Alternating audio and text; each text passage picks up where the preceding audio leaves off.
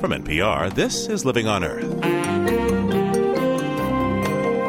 I'm Steve Curwood. Far north in winter, almost everything is white. The snow, the ice, even the polar bears and baby harp seals shine in the natural brilliance. But the environment is anything but pristine for creatures of the Arctic, including humans. Studies now show that the bodies of native Arctic dwellers have levels of toxins that astonished researchers. The chemical concentrations were just off the charts, literally off the charts. The technician thought the samples must have been tainted in transit. He couldn't figure out why they'd be so high. These Arctic moms had 7 times more PCBs in their milk than the milk of moms in Canadian cities. And it was just astounding to these people. They had no idea that levels that remote would be that high. Contamination of the Arctic this week on Living on Earth. Stick around. Support for Living on Earth comes from the National Science Foundation and Stonyfield Farm.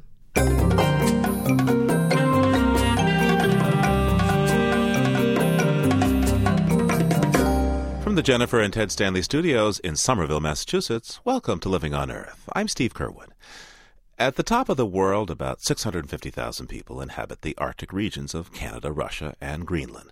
They're called the Inuit, and for thousands of years they've hunted seal and whale in a harsh expanse that's colored by white and blue. Now, one might think that people who live in the wild and are so close to the land and the ice and nature, they'd be free of the pollution that plagues much of industrial society. But as our guest today, Los Angeles Times reporter Marla Cohn, came to realize as she sojourned among the Inuit, these people have been severely poisoned by their modern neighbors to the south. And the Inuit of Greenland have the highest concentrations of industrial chemicals and pesticides found in any humans on Earth, levels so extreme that some of their breast milk and tissues could even be classified as hazardous waste. You see, the very natural lifestyle of the Inuit exposes them to the toxic industrial chemicals that migrate up the marine food chain. What happens is the molecules of PCB that leach from old electric equipment, factories, or landfills can wind up in little fish in the ocean, and then they're eaten by bigger fish, and so on up the food chain, with the poisons concentrating at each step right into the bodies of seals and whales, the traditional diet of the Inuit. And that same concentration up the food chain happens with other synthetic and toxic chemicals, including pesticides, solvents, and mercury from power plants. Marla Cohn is here now to discuss her reporting. Welcome, Marla. Thank you, Steve. So, Marla, tell me, just where did you go on your expeditions and what'd you find? I imagine I've been to places that 99.99% of the world will never visit. Very remote areas, way far north. Qaanaaq, Greenland, which is the northernmost civilization on Earth. Parts of Alaska, the North Slope of Alaska, northern parts of Canada. I've traveled throughout the Arctic. So what's it like? What's it look like in these Inuit villages up there at the top of the earth? Oh, it's amazingly isolated. You just see huge, towering icebergs, bigger than any skyscraper. It's really hard to get any sense of perspective and space. Everything is white. It blends in with the horizon. You see things that look so close are actually so far away. So when we headed by dog sledge to their ancestral hunting grounds, it was this narrow little stretch of blue in the distance, and it turned out it was about 40 miles, 35, 40 miles by dog sledge. And you were there, I'm taking this is probably the summer, right? I was there in June, early June, which is considered their late spring. And it was colder than anything I've ever felt, and I grew up in Chicago, so yes, it was very cold, even in summer. I wonder if you could read from some of your writings that you described this place. Sure. In this hostile and isolated expanse of glacier-carved bedrock and frozen sea, survival means that people live as marine mammals live, hunting like they do, wearing their skins. No factory-engineered fleece compares with the warmth of a sealskin parka, mittens, and boots. No motorboat sneaks up on a whale like a handmade kayak latched together with rope. No snowmobile flexes with the ice like a dog-pulled sledge crafted of driftwood. And no imported food nourishes their bodies, warms their spirit, and strengthens their hearts like the flesh they slice from the flanks of a whale or seal. And another place you write, the Inuit say that their native food strengthens their bodies, warming them from within like a fire glowing inside a lantern. When they eat anything else instead of fire inside, they feel ice. What is it exactly that people are eating, and how much of it compared to what we eat down here? They are eating narwhal, which is a toothed whale. It has a tusk, a single tusk. It's an unusual type of whale. It's about a ton, each narwhal. They eat a lot of seal, ringed seal. They eat anything else they can find. They eat seabirds. They eat caribou if they can find it. They eat fish. But most of their diet, at least the meat portions of their diet, are whale and seal. So you say they slice off the whale or seal blubber. Can you describe that for me, please? They slice off chunks of the blubber and the skin. It's called muktuk. They eat it raw. They slice it off with their knives right on the ice there and chew on it like we would, I guess, beef jerky. And with seal, it's always cooked. They boil it, and they pull ribs out of the pot that they're boiling it in with their knives. They eat the fat and the meat of the seal. I imagine this is an important social as well as survival ritual, and that they must have invited you to partake. I'm wondering what happened. Yeah? I've eaten everything that they eat. In fact, you crave it when you're out on the ice. It's the only thing, like I said, that keeps you warm. I really felt like I could go so much longer and last so much longer in the cold after I'd eaten some seal. It's mostly fat, right? I mean, that's blubber, right? Yes. And the skin is pretty tough on a seal or a whale. And when I asked my translator, I said, how do you chew this stuff? He just looked at me and he said, well, you don't chew it, you just swallow it. So you're worried about gaining weight out on this trip, huh? Boy, you burn it out there. You really burn those calories out there. And when we were out on the ice, we really did not have any other food. They brought some tea, they brought some bread, some Danish-type spreads, and if you didn't eat seal and whale, you would not survive out there. So this then is the lifestyle that those people have been living for thousands of years. And I guess it's pretty much the same outwardly as it's been over those last thousands of years. But it turns out that, I guess, inside the very people themselves, there's this substantial change. And I'm wondering, Marla, if you could tell us how the Inuit found out that they had been so heavily contaminated. Well, it came as quite a surprise to these people.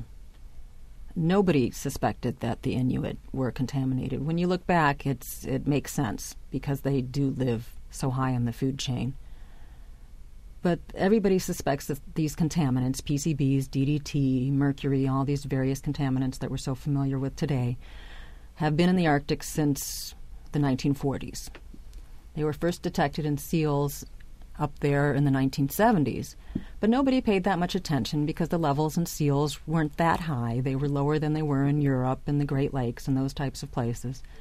So nobody really thought much about it. Then in 1987, Dr. Eric Dwaley from Laval University in Quebec was surveying contaminants in breast milk as part of a province-wide look at PCBs and DDT. He just happened at the time to meet a midwife from Nunavik, which is the Arctic portion of Quebec province. And she asked if he wanted to sample milk from women there.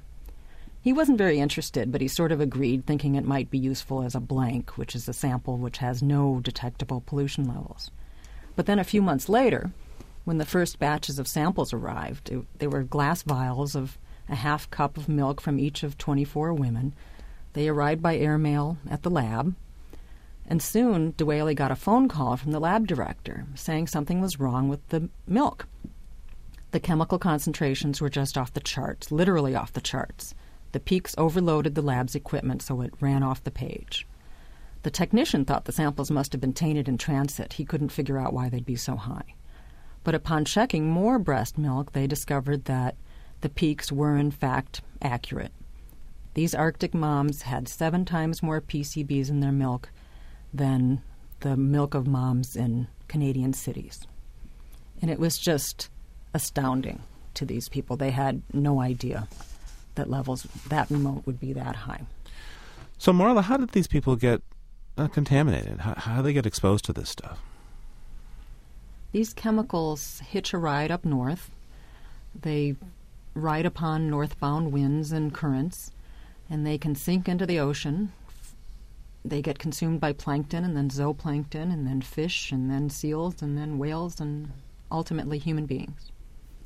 Some of this breast milk had, 7 times the amount found typically in other Canadian women? This is, and in fact that they didn't initially believe the results of the machines, of the testing. This is astonishing. Right. They thought it was a mistake. They thought there was something wrong with not either the equipment or the milk because the levels were coming back so high. But then when they realized they were accurate, then DeWhaley contacted the World Health Organization, and then he heard from an expert there that he had never seen levels so high, and that these levels were so high that these women should stop breastfeeding their babies. Whoa. And so DeWhaley, who's a public health official, he knew this was ridiculous advice. He said it's the most nutritious food of all, not just in the Arctic, but anywhere, and that this area is so remote that what were these mothers supposed to do? There's no formula, even if formula was as healthy as breast milk. So he couldn't tell them not to quit breastfeeding, but he knew he couldn't hide the problem either. Now, let's be clear about the mechanisms, Marla, that resulted in these poisons being in these women's breast milk. How is it that they had so much? Well, every step up the food chain, contaminants increase not just twofold, but sometimes 20-fold. So from plankton to zooplankton to fish to seals to whales to humans, there are many steps in that food chain, in that food web, and it increases every step of the way, so that the top predators of the Arctic are the ones who are the most contaminated, and the top predators are human beings. So how much do people there know and understand about what's been found in their bodies? It depends where in the Arctic. The government officials and the Inuit in Canada have done an excellent job of communicating the risk. They have meetings up there in very remote communities. They bring the scientists up. Eric DeWhaley is still involved in this after 16, 17 years of it, and he goes up at least once a year to talk to the people about what they found. But we're talking about very technical stuff here, and we're talking about a food source for these people which has so many health benefits, not just cultural benefits. Their art revolves around it, their hunting, their storytelling. Everything about life up there revolves around the hunting of whale and seal. And they have typically been very healthy people because of their diet. It's full of nutrients, it's full of iron. They can get virtually everything they need from these marine foods, especially omega-3 fatty acids, which are good for your heart. They have almost no cases of heart disease up in the Arctic because of this. So when scientists come up and they tell them there's contaminants in their food, they not only don't have very many good choices, there's some stores, but the food is usually stale. You can find boxes of cereal that are years old, and they don't want to eat this stuff, and it's not good for their health anyway. Marla Cohn's a reporter with the Los Angeles Times. She's spent time among the Inuit people of the Arctic, tracing the migration of industrial chemicals like PCBs. And we'll continue our conversation in just a moment. I'm Steve Curwood, and you're listening to NPR's Living on Earth. Welcome back to Living on Earth. I'm Steve Curwood, and with me is Los Angeles Times reporter Marla Cohn. She traveled to the way far north with the Inuit, tracing the migration of toxic industrial chemicals like PCBs.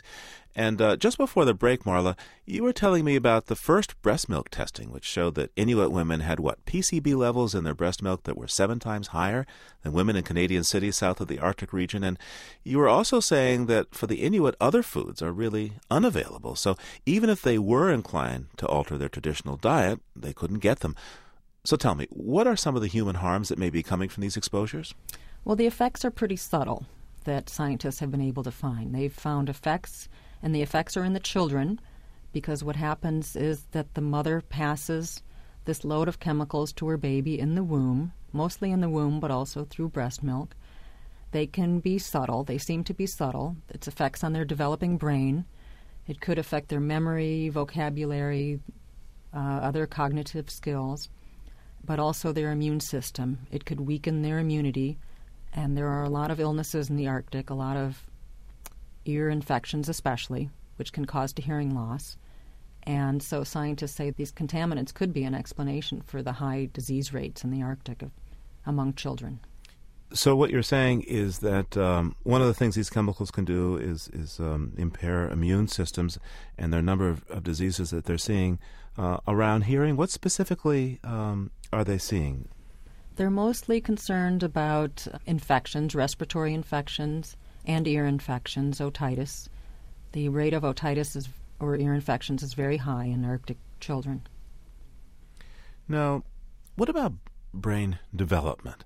In the United States, there have been studies that show that children of mothers who are exposed to things like PCBs tend to have some differences in their intelligence and also in their emotional steadiness.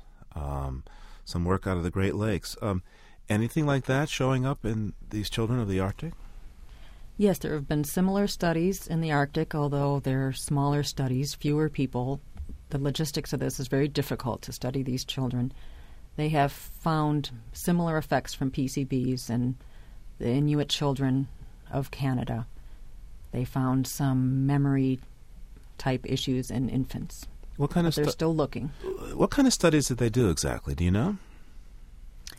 Well, they did one study of 11-month-old babies in Nunavik in Canada, and they repeatedly showed them a picture, and researchers recorded how readily these babies could recognize images they'd already seen.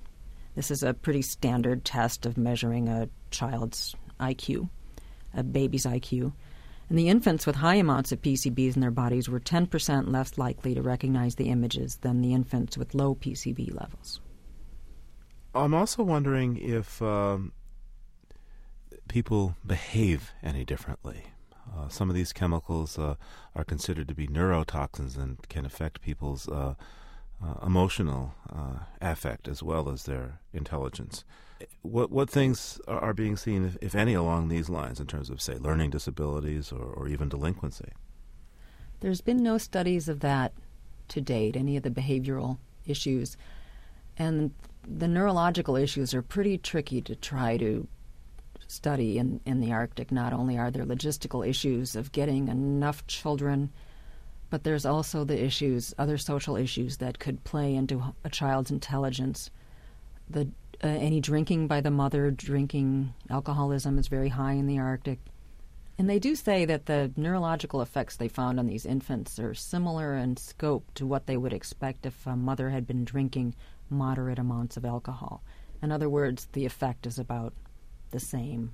Just eating their foods, their natural traditional foods, can have the same effect as if they were drinking while pregnant.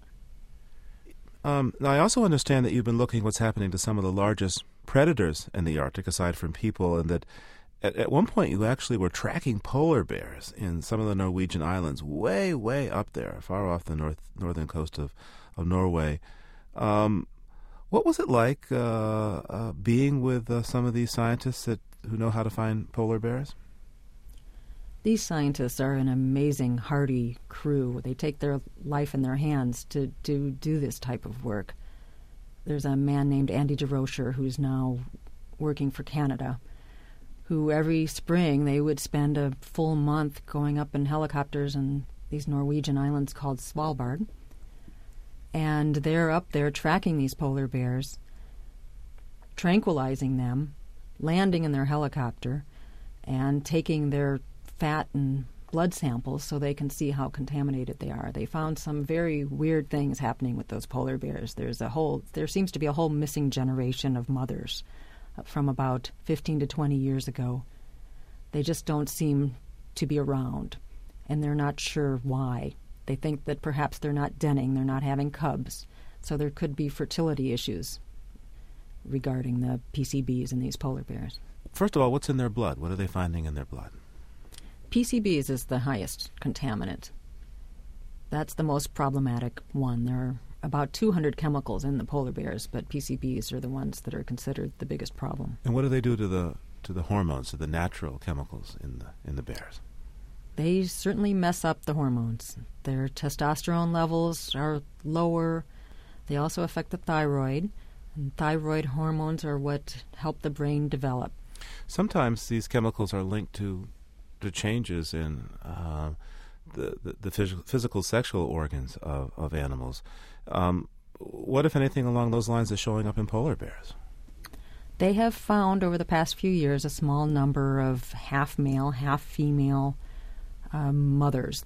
Some of them are still able to have cubs, but they do have they have some male reproductive parts and some female reproductive parts. I'm not sure I'd want to check that on a polar bear. The scientists did show it to me. I couldn't tell the difference, frankly, but they could. And so the polar bear at this point is sedated. What do they do? Yes, they sedate the adults.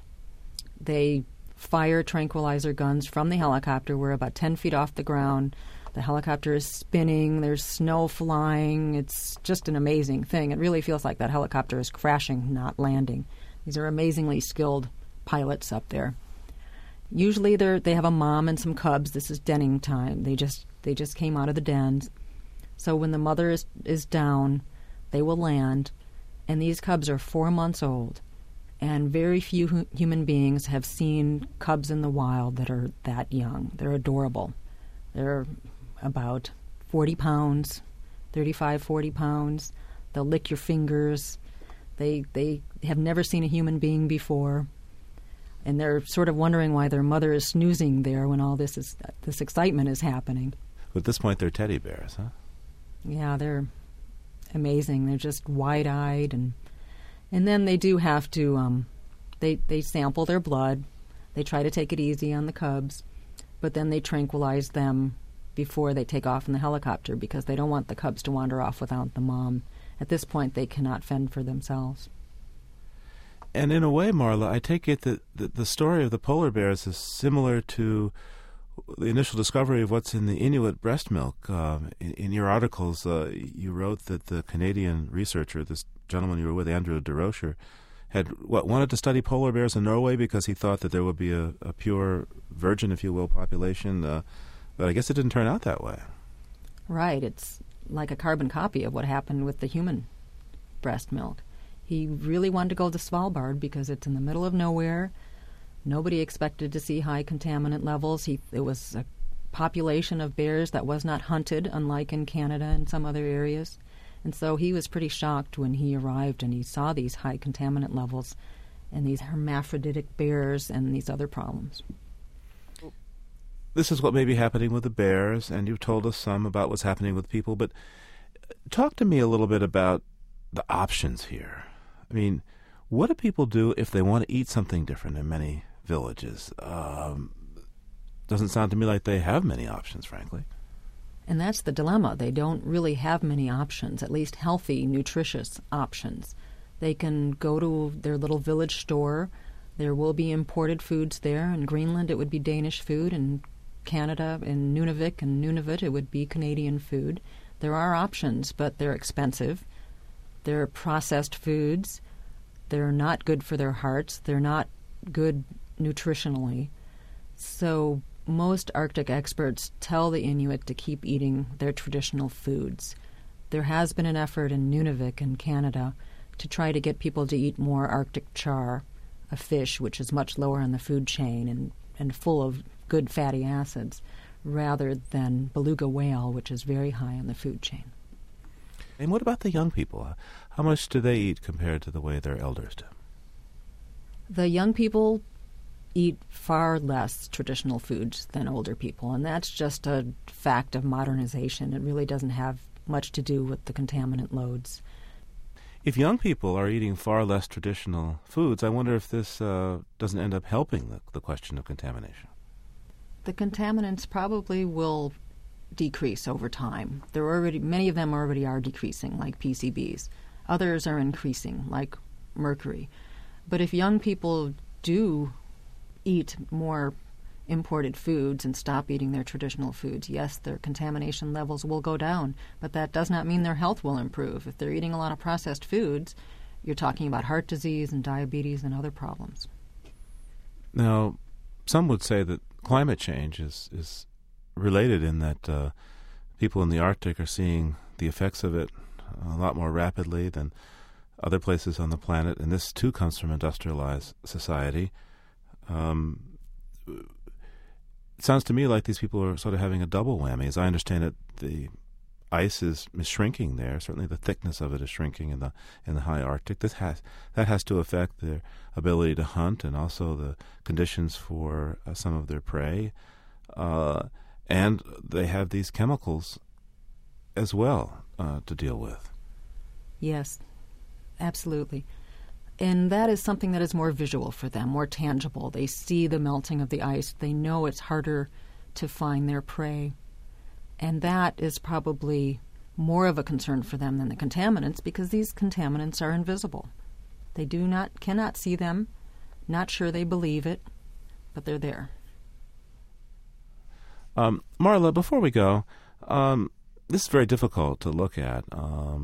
Question of people and animals really under assault from chemicals. What are the ways out? What are people doing to try to remedy this? Oh, I guess I would have to say they know how to survive the Arctic. They've learned it through countless generations. They've been through bad times before. Settlers brought horrible plagues and diseases to them a couple centuries ago, and they've survived that. I do believe that they will survive this. This is probably one of the worst environmental injustices in the world, one of the worst that I've come across. People who have no power over what is happening to their culture and their diet and their health.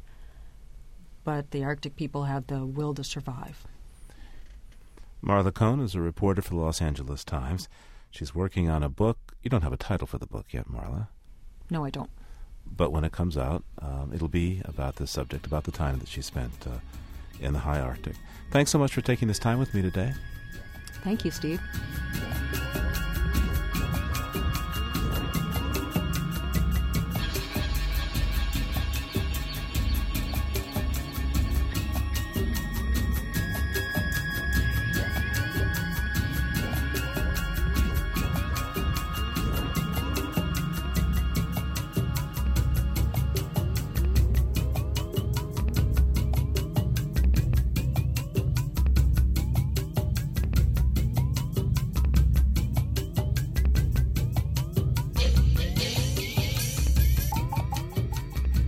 Five electric power companies from across the country have announced dramatic cuts in emissions of carbon dioxide to help stem global warming. That's the kind of voluntary action on climate change favored by President Bush, who backed away from a campaign pledge to cap emissions of the greenhouse gas. But the power companies also voiced support for mandatory limits on CO2, the kind of regulation the president has repeatedly rejected. Jeff Young reports from Washington on this change in the business climate. Roger Duncan's from Texas. He's in the energy business, and he's traveled to Washington to talk about big government and global warming. So today we join the World Wildlife Fund in supporting mandatory carbon controls on all utilities. Not quite what you'd expect from deep in the heart of Texas, where Duncan is vice president of Austin Energy. Austin is among 5 power companies and utilities publicly voicing support for a government cap on carbon dioxide. In a program arranged by the World Wildlife Fund, the companies also pledged to dramatically cut CO2 output over the next 15 years by increasing efficiency or using more renewable energy. That regulatory approach to climate change is quite different from what another former energy businessman from Texas proposes.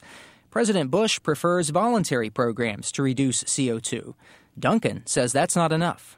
We reached the conclusion that the voluntary efforts that all of us were participating in and other utilities were participating in, that those voluntary efforts were just not sufficient to attain the type of reductions that we felt were necessary to address the problem. Duncan sees voluntary programs as a business-as-usual approach that will not reduce CO2 levels. Utilities from Sacramento, California, Burlington, Vermont, and Waverly, Iowa also signed on, as did FPL Group of Florida. FPL is among the country's biggest power companies, with plants in 24 states. Vice President Randy LeBeau says it was a bottom-line decision. We think that being cleaner, producing clean energy for our customers, preparing for the future and mitigating those risks is the way to build a good business and be competitive in the marketplace. Improvements in efficiency can be the cheapest way to meet growing power demand, especially compared to the cost of building new power plants. The World Wildlife Fund's Rebecca Eaton says there's also a growing realization among business leaders that some kind of carbon cap is probably coming. Eaton says power companies can't plan effectively until they know what form it will take. My sense from speaking with companies, these and other electric power companies behind closed doors, is that they really are seeking business certainty, and they want to know what the future regulatory requirements are going to be so they know how to invest properly. But most power companies are not ready for regulation. The Edison Electric Institute represents about 200 power companies, producing 70% of the country's electricity. Edison Electric spokesperson Dan Riedinger says mandatory cuts might work for companies using hydro, wind, or natural gas, but carbon-intensive coal provides half the country's electricity. Every power company wants business certainty, but imposing a carbon cap that the vast majority of power companies simply cannot meet, other than by taking drastic action in terms of fuel switching, which really may not be feasible, that's not the kind of certainty that we need. Riedinger says his member companies debate this issue, but agree that voluntary emissions cuts are the way to go until new technology can reduce CO2.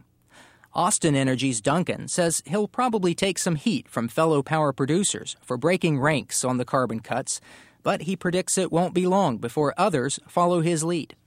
I believe that in the 10 to 20-year time frame that all utilities are going to have to do what Austin Energy and a few other utilities are doing today in terms of investments in energy efficiency and renewables. I believe that their own customers will be demanding those types of programs from their utilities. World Wildlife officials expect more power companies to join the call for a CO2 cap, enough, they hope, to inspire some change in the political climate as well. For Living on Earth, I'm Jeff Young in Washington. Coming up, public safety and official accountability in coal country. We have a special investigative report. So stay tuned to Living on Earth.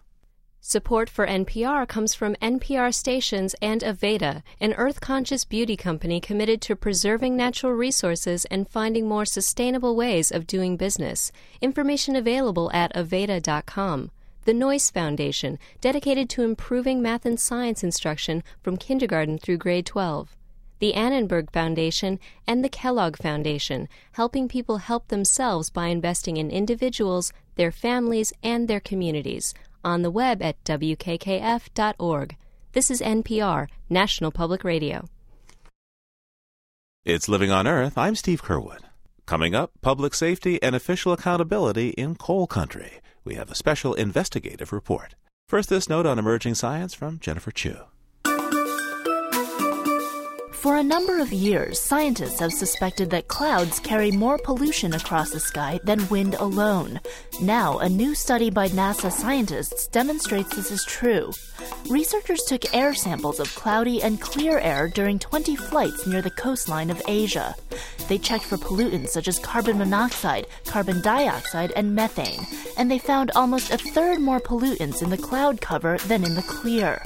Scientists believe this occurs because human activities like burning fuel for heat or industrial purposes emit such pollutants as carbon monoxide. Cold fronts move in and lift warm, polluted air up. This same lifting of warm air causes the cloud formations, so the pollution of air is lifted right into the clouds. The discovery that clouds carry a heavier load of pollution is important in understanding regional flow of contaminated air.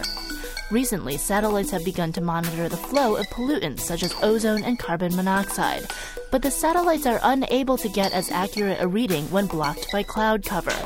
So researchers conclude that based on this study, both satellites and actual air testing will be necessary to monitor the flow of pollution from one area to another. That's this week's Note on Emerging Science. I'm Jennifer Chu. Last November, Living on Earth interviewed mine safety official Jack Spadaro. He's the whistleblower who alleges that officials from the Bush administration obstructed the investigation into one of the worst environmental catastrophes in the history of the southeastern United States, the Martin County coal slurry spill of October 2000. Mr. Spadaro was placed on administrative leave last summer, and the U.S. Department of Labor has taken steps to fire him. But now some members of Congress are looking for answers about the role the government has played in his dismissal and about the coal slurry investigation itself. Philip Babbage has our report. It's a crisp day in Inez, Kentucky. Trucks hauling coal, gray-stained rigs known as coal buckets, wend their way up a narrow country road in regular intervals. Their payload is from the Martin County Coal Company, just down the road. Monroe Cassidy used to work for Martin County Coal in the preparation plant. That's where they wash the raw coal. Yeah, they're running the coal, and you can see a smokestack coming out where the heat dryer and the scrubber and everything's working. You can see the dozers in the coal pile and coal coming out the stacker tubes. Yes, it's a typical day at a coal mine. In the preparation plant, the raw coal goes through a series of chemical processes to separate out dirt and rock. The excess material, water, and chemicals, the slurry, is then pumped into an impoundment. The Martin County Coal Slurry Impoundment is 70 acres in size. That's more than half a mile long and about 3.5 football fields across. It has a capacity of more than 2 billion gallons.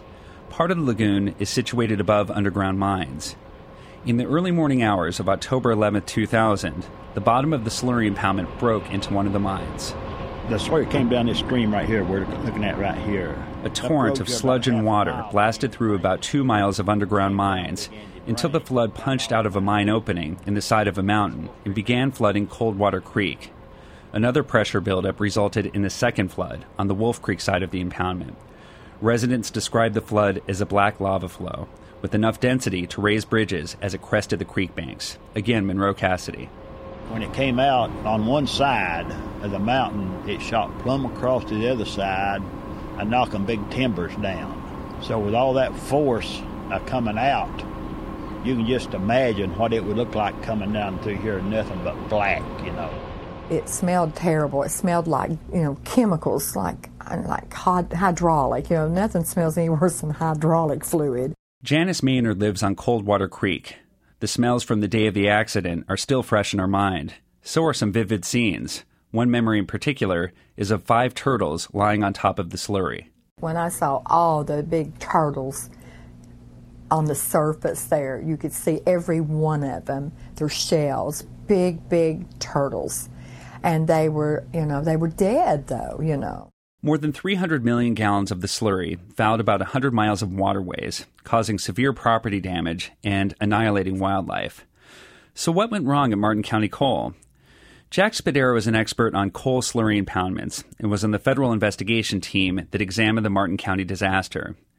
It was a 1972 slurry dam accident at Buffalo Creek in West Virginia that has defined Spadaro's career in mine safety. 125 people were killed and 4,000 left homeless in that accident. At 23 years of age, Spadaro was tapped to be the staff engineer in the investigation of the Buffalo Creek disaster. He spent the next 30 years studying rock and earth structures and working as a government regulator. When he first heard about the Martin County catastrophe, Spadaro feared the worst. I was concerned that we were having 30 years after Buffalo Creek a failure of this sort, of this magnitude. I knew what kind of tragedy could result if we didn't do a good job of investigating and finding out what really caused this. Federal regulations require at least 150 feet of rock and dirt lie between the bottom of a slurry impoundment and an underground mine. Spadaro's investigative team discovered only 15 feet. Frankly, I was surprised that they were operating because I kind of thought that they maybe stopped operations after the previous failure. Larry Wilson was a lead federal mine safety engineer following a rupture at the Martin County Coal Impoundment in May 1994 that dumped 100 million gallons of slurry. He surveyed the damage and made a list of 9 critical recommendations, including fortifying the impoundment and underground mines before Martin County Coal could continue to dump slurry there. I didn't think that they would be able to continue operating unless they did seal these things, pretty much knowing full well that they wouldn't seal them because it would cost too much to do so. I guess I was trying to backdoor into making sure that the site was never used again. Massey Energy, the parent company of Martin County Coal, did not respond to repeated requests for an interview.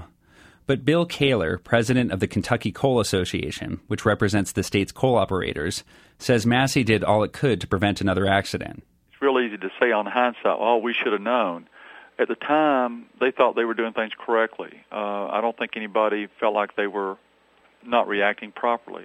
But documents obtained through Freedom of Information Act requests show that district officials for the U.S. Mine Safety and Health Administration, MSHA, and Martin County Coal did not comply with Wilson's recommendations, even though the company continued to use the impoundment and add to its capacity. MSHA officials declined to comment for the story. Wilson's June 1994 report was unearthed in late 2000 when then head of MSHA, David McAteer, a Clinton appointee, ordered a complete review of his agency's files on Martin County Coal. By virtue of the fact that we had a second failure, it means that our response was inadequate. There was no question that the district managers could have been more stringent and more demanding of the company to take further steps to increase the impoundment, safety, and security. Spadaro and other investigation team members felt they were beginning to collect enough evidence to issue Massey Energy citations for willful and criminal negligence. Both the Wilson memo and a critical independent engineering report were red flags to Spadaro that Martin County Coal was at fault.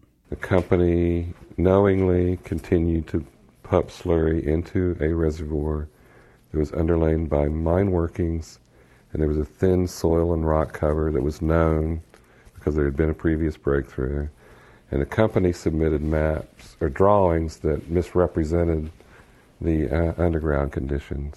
In addition, it looked as though the team's own agency, MSHA, a wing of the Department of Labor, was going to be held accountable as well. But that all changed when George W. Bush moved into the White House. I, George Walker Bush, do solemnly swear that I will faithfully execute the office of President of the United States. That I will faithfully execute the office of President of the United States. And will Within days of President Bush's inauguration, a new team leader, Tim Thompson, was brought in to head the Martin County Coal investigation.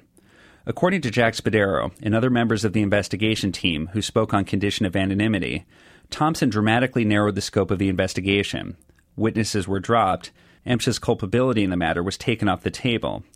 What's more, says Spadaro, Thompson was in close contact with President Bush's new MSHA chief, Assistant Secretary of Labor Dave Larisky, particularly when mine safety engineer Larry Wilson's 1994 recommendations were discussed. And he would come back and he would say, well, we're going to take this section of the report out. We're not going to have any reference to the 1994 recommendations by the Technical Support Division. By April of 2001, Spadaro was fed up with what he saw as an emerging cover-up.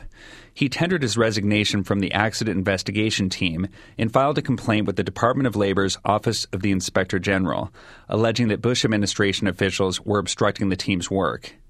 Spadaro also spoke out publicly when MSHA released its final accident investigation report in October 2002, which cited Martin County Coal for 2 minor violations with fines totaling $110,000 and left MSHA district officials completely off the hook. One of those citations was dropped, and the penalty for the other was reduced, and Massey is now looking at a $5,500 fine. The final accident report said the cause was an inadequate berm of coal refuse around the perimeter of Martin County's impoundment. There was a lot of pressure on all the folks on the team to kind of go along with the program and get this report out and, make it as smooth as possible and don't argue about, the causes of the accident. Some 8 months later, on June 4th, 2003, Spadaro was placed on administrative leave. Right now, he's awaiting final word as to whether he will retain his job as superintendent of MSHA's training facility. His superiors are accusing him of a raft of misbehaviors unrelated to the investigation, including abusing his authority and failing to follow instructions. Spadaro says that he's being targeted for his whistleblowing activities. I've been in government 27 years in federal government, and I was in state government 5 or 6 years. This is the most lawless administration I've ever seen. They run roughshod over anybody who might try to get them to obey the laws. The Department of Labor Inspector General exonerated MSHA of any wrongdoing in its handling of the Martin County Coal investigation. But whole sections of the IG's report are blanked out, and some say it raises more questions than it answers. Some members of Congress are trying to get to the bottom of the whole affair, including the pending dismissal of Jack Spadaro. It's a political item which meant it had to come down from the top. U.S. Representative Major Owens of New York and two other Democratic members of the House Committee on Education and the Workforce are taking a closer look at Jack Spadaro's case. They've requested that U.S. Secretary of Labor, Elaine Chao, provide them critical documents and information to help them assess whether Spadaro is being wrongly terminated. So far, says Representative Owens, their investigation has been stonewalled.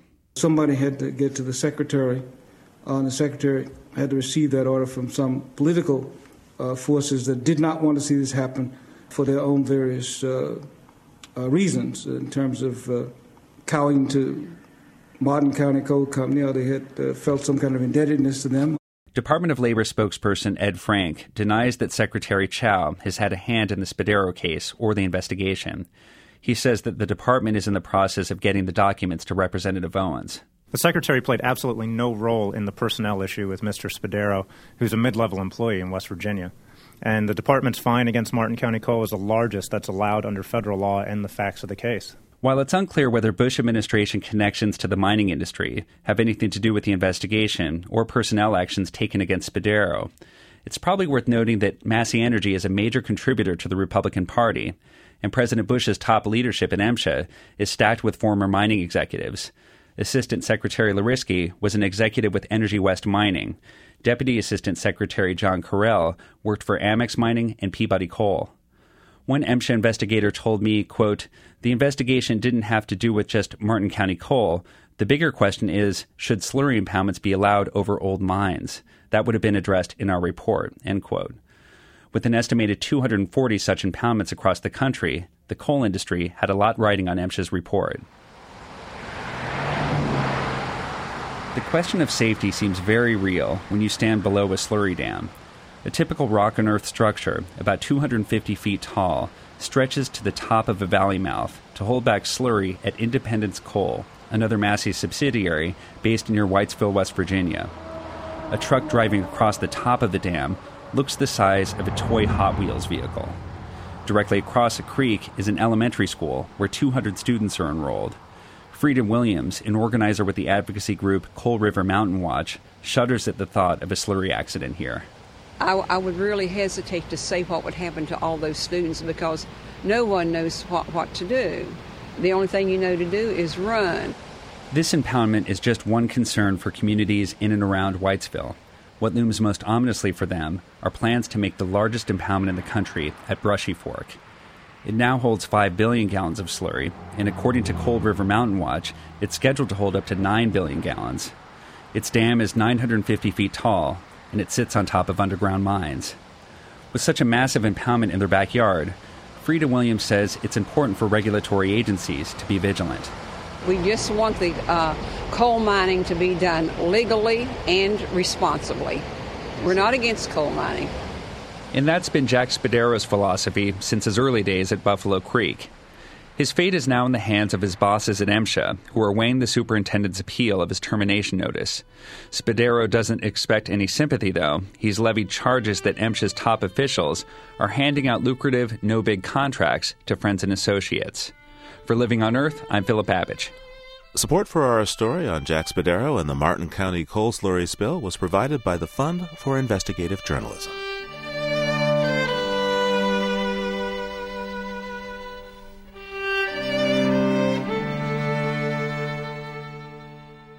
And for this week, that's Living on Earth. Next week, it's not easy to track the way water moves underground, but researchers at Ohio State University have come up with a clever computer model that sheds new light on how pollution reaches drinking water supplies and may prevent it from happening in the first place. The kind of model that was done here, the level of sophistication and how the analysis was done will absolutely have application to many other cases out there, and unfortunately there are too many of these cases. There isn't a community that doesn't have one or be under the threat of having one. When science meets technology, next time on Living on Earth. And between now and then, you can hear us anytime and get the stories behind the news by going to livingonearth.org. That's livingonearth.org. And just a reminder that Living on Earth is giving one listener and a guest the chance to win a spot on our upcoming African safari. To be entered in the sweepstakes automatically, please visit livingonearth.org and become a member, or mail a 3x5 card with your contact information to 20 Holland Street, Suite 408, Somerville, Massachusetts, 02144. The drawing is open to all legal residents of the U.S. and Canada aged 18 and up, except those employed by Living on Earth, NPR, or the stations that broadcast this program. All entries must be received by March 1st, 2004. One entry per person, please. The winner will be selected in a random drawing. The estimated value of this prize is $7,000, which includes airfare from New York City. Visit livingonearth.org for details on this exciting trip. Before we go, one last stop in the way frozen north. Strange and wondrous sounds can happen when giant ice floes bump into each other, as two of them did one day in the Arctic Ocean.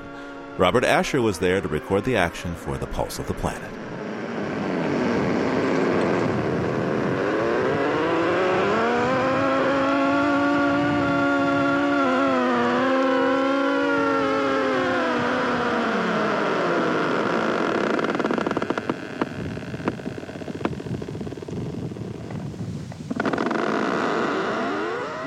Living on Earth is produced by the World Media Foundation. You can find us at livingonearth.org.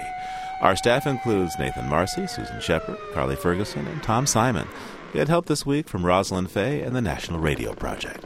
Al Avery runs our website. Our interns are Christopher Bolick and Nal Taro. Special thanks to Ernie Silver. Allison Dean composed our themes. Environmental sound art courtesy of Earth Ear. I'm Steve Curwood. Thanks for listening. Funding for Living on Earth comes from the National Science Foundation, supporting coverage of emerging science, and Stonyfield Farm, organic yogurt, cultured soy, and smoothies. 10% of their profits are donated to support environmental causes and family farms. Learn more at stonyfield.com. Support also comes from NPR member stations, the Ford Foundation for reporting on U.S. environment and development issues, and the Geraldine R. Dodge Foundation. This is NPR, National Public Radio.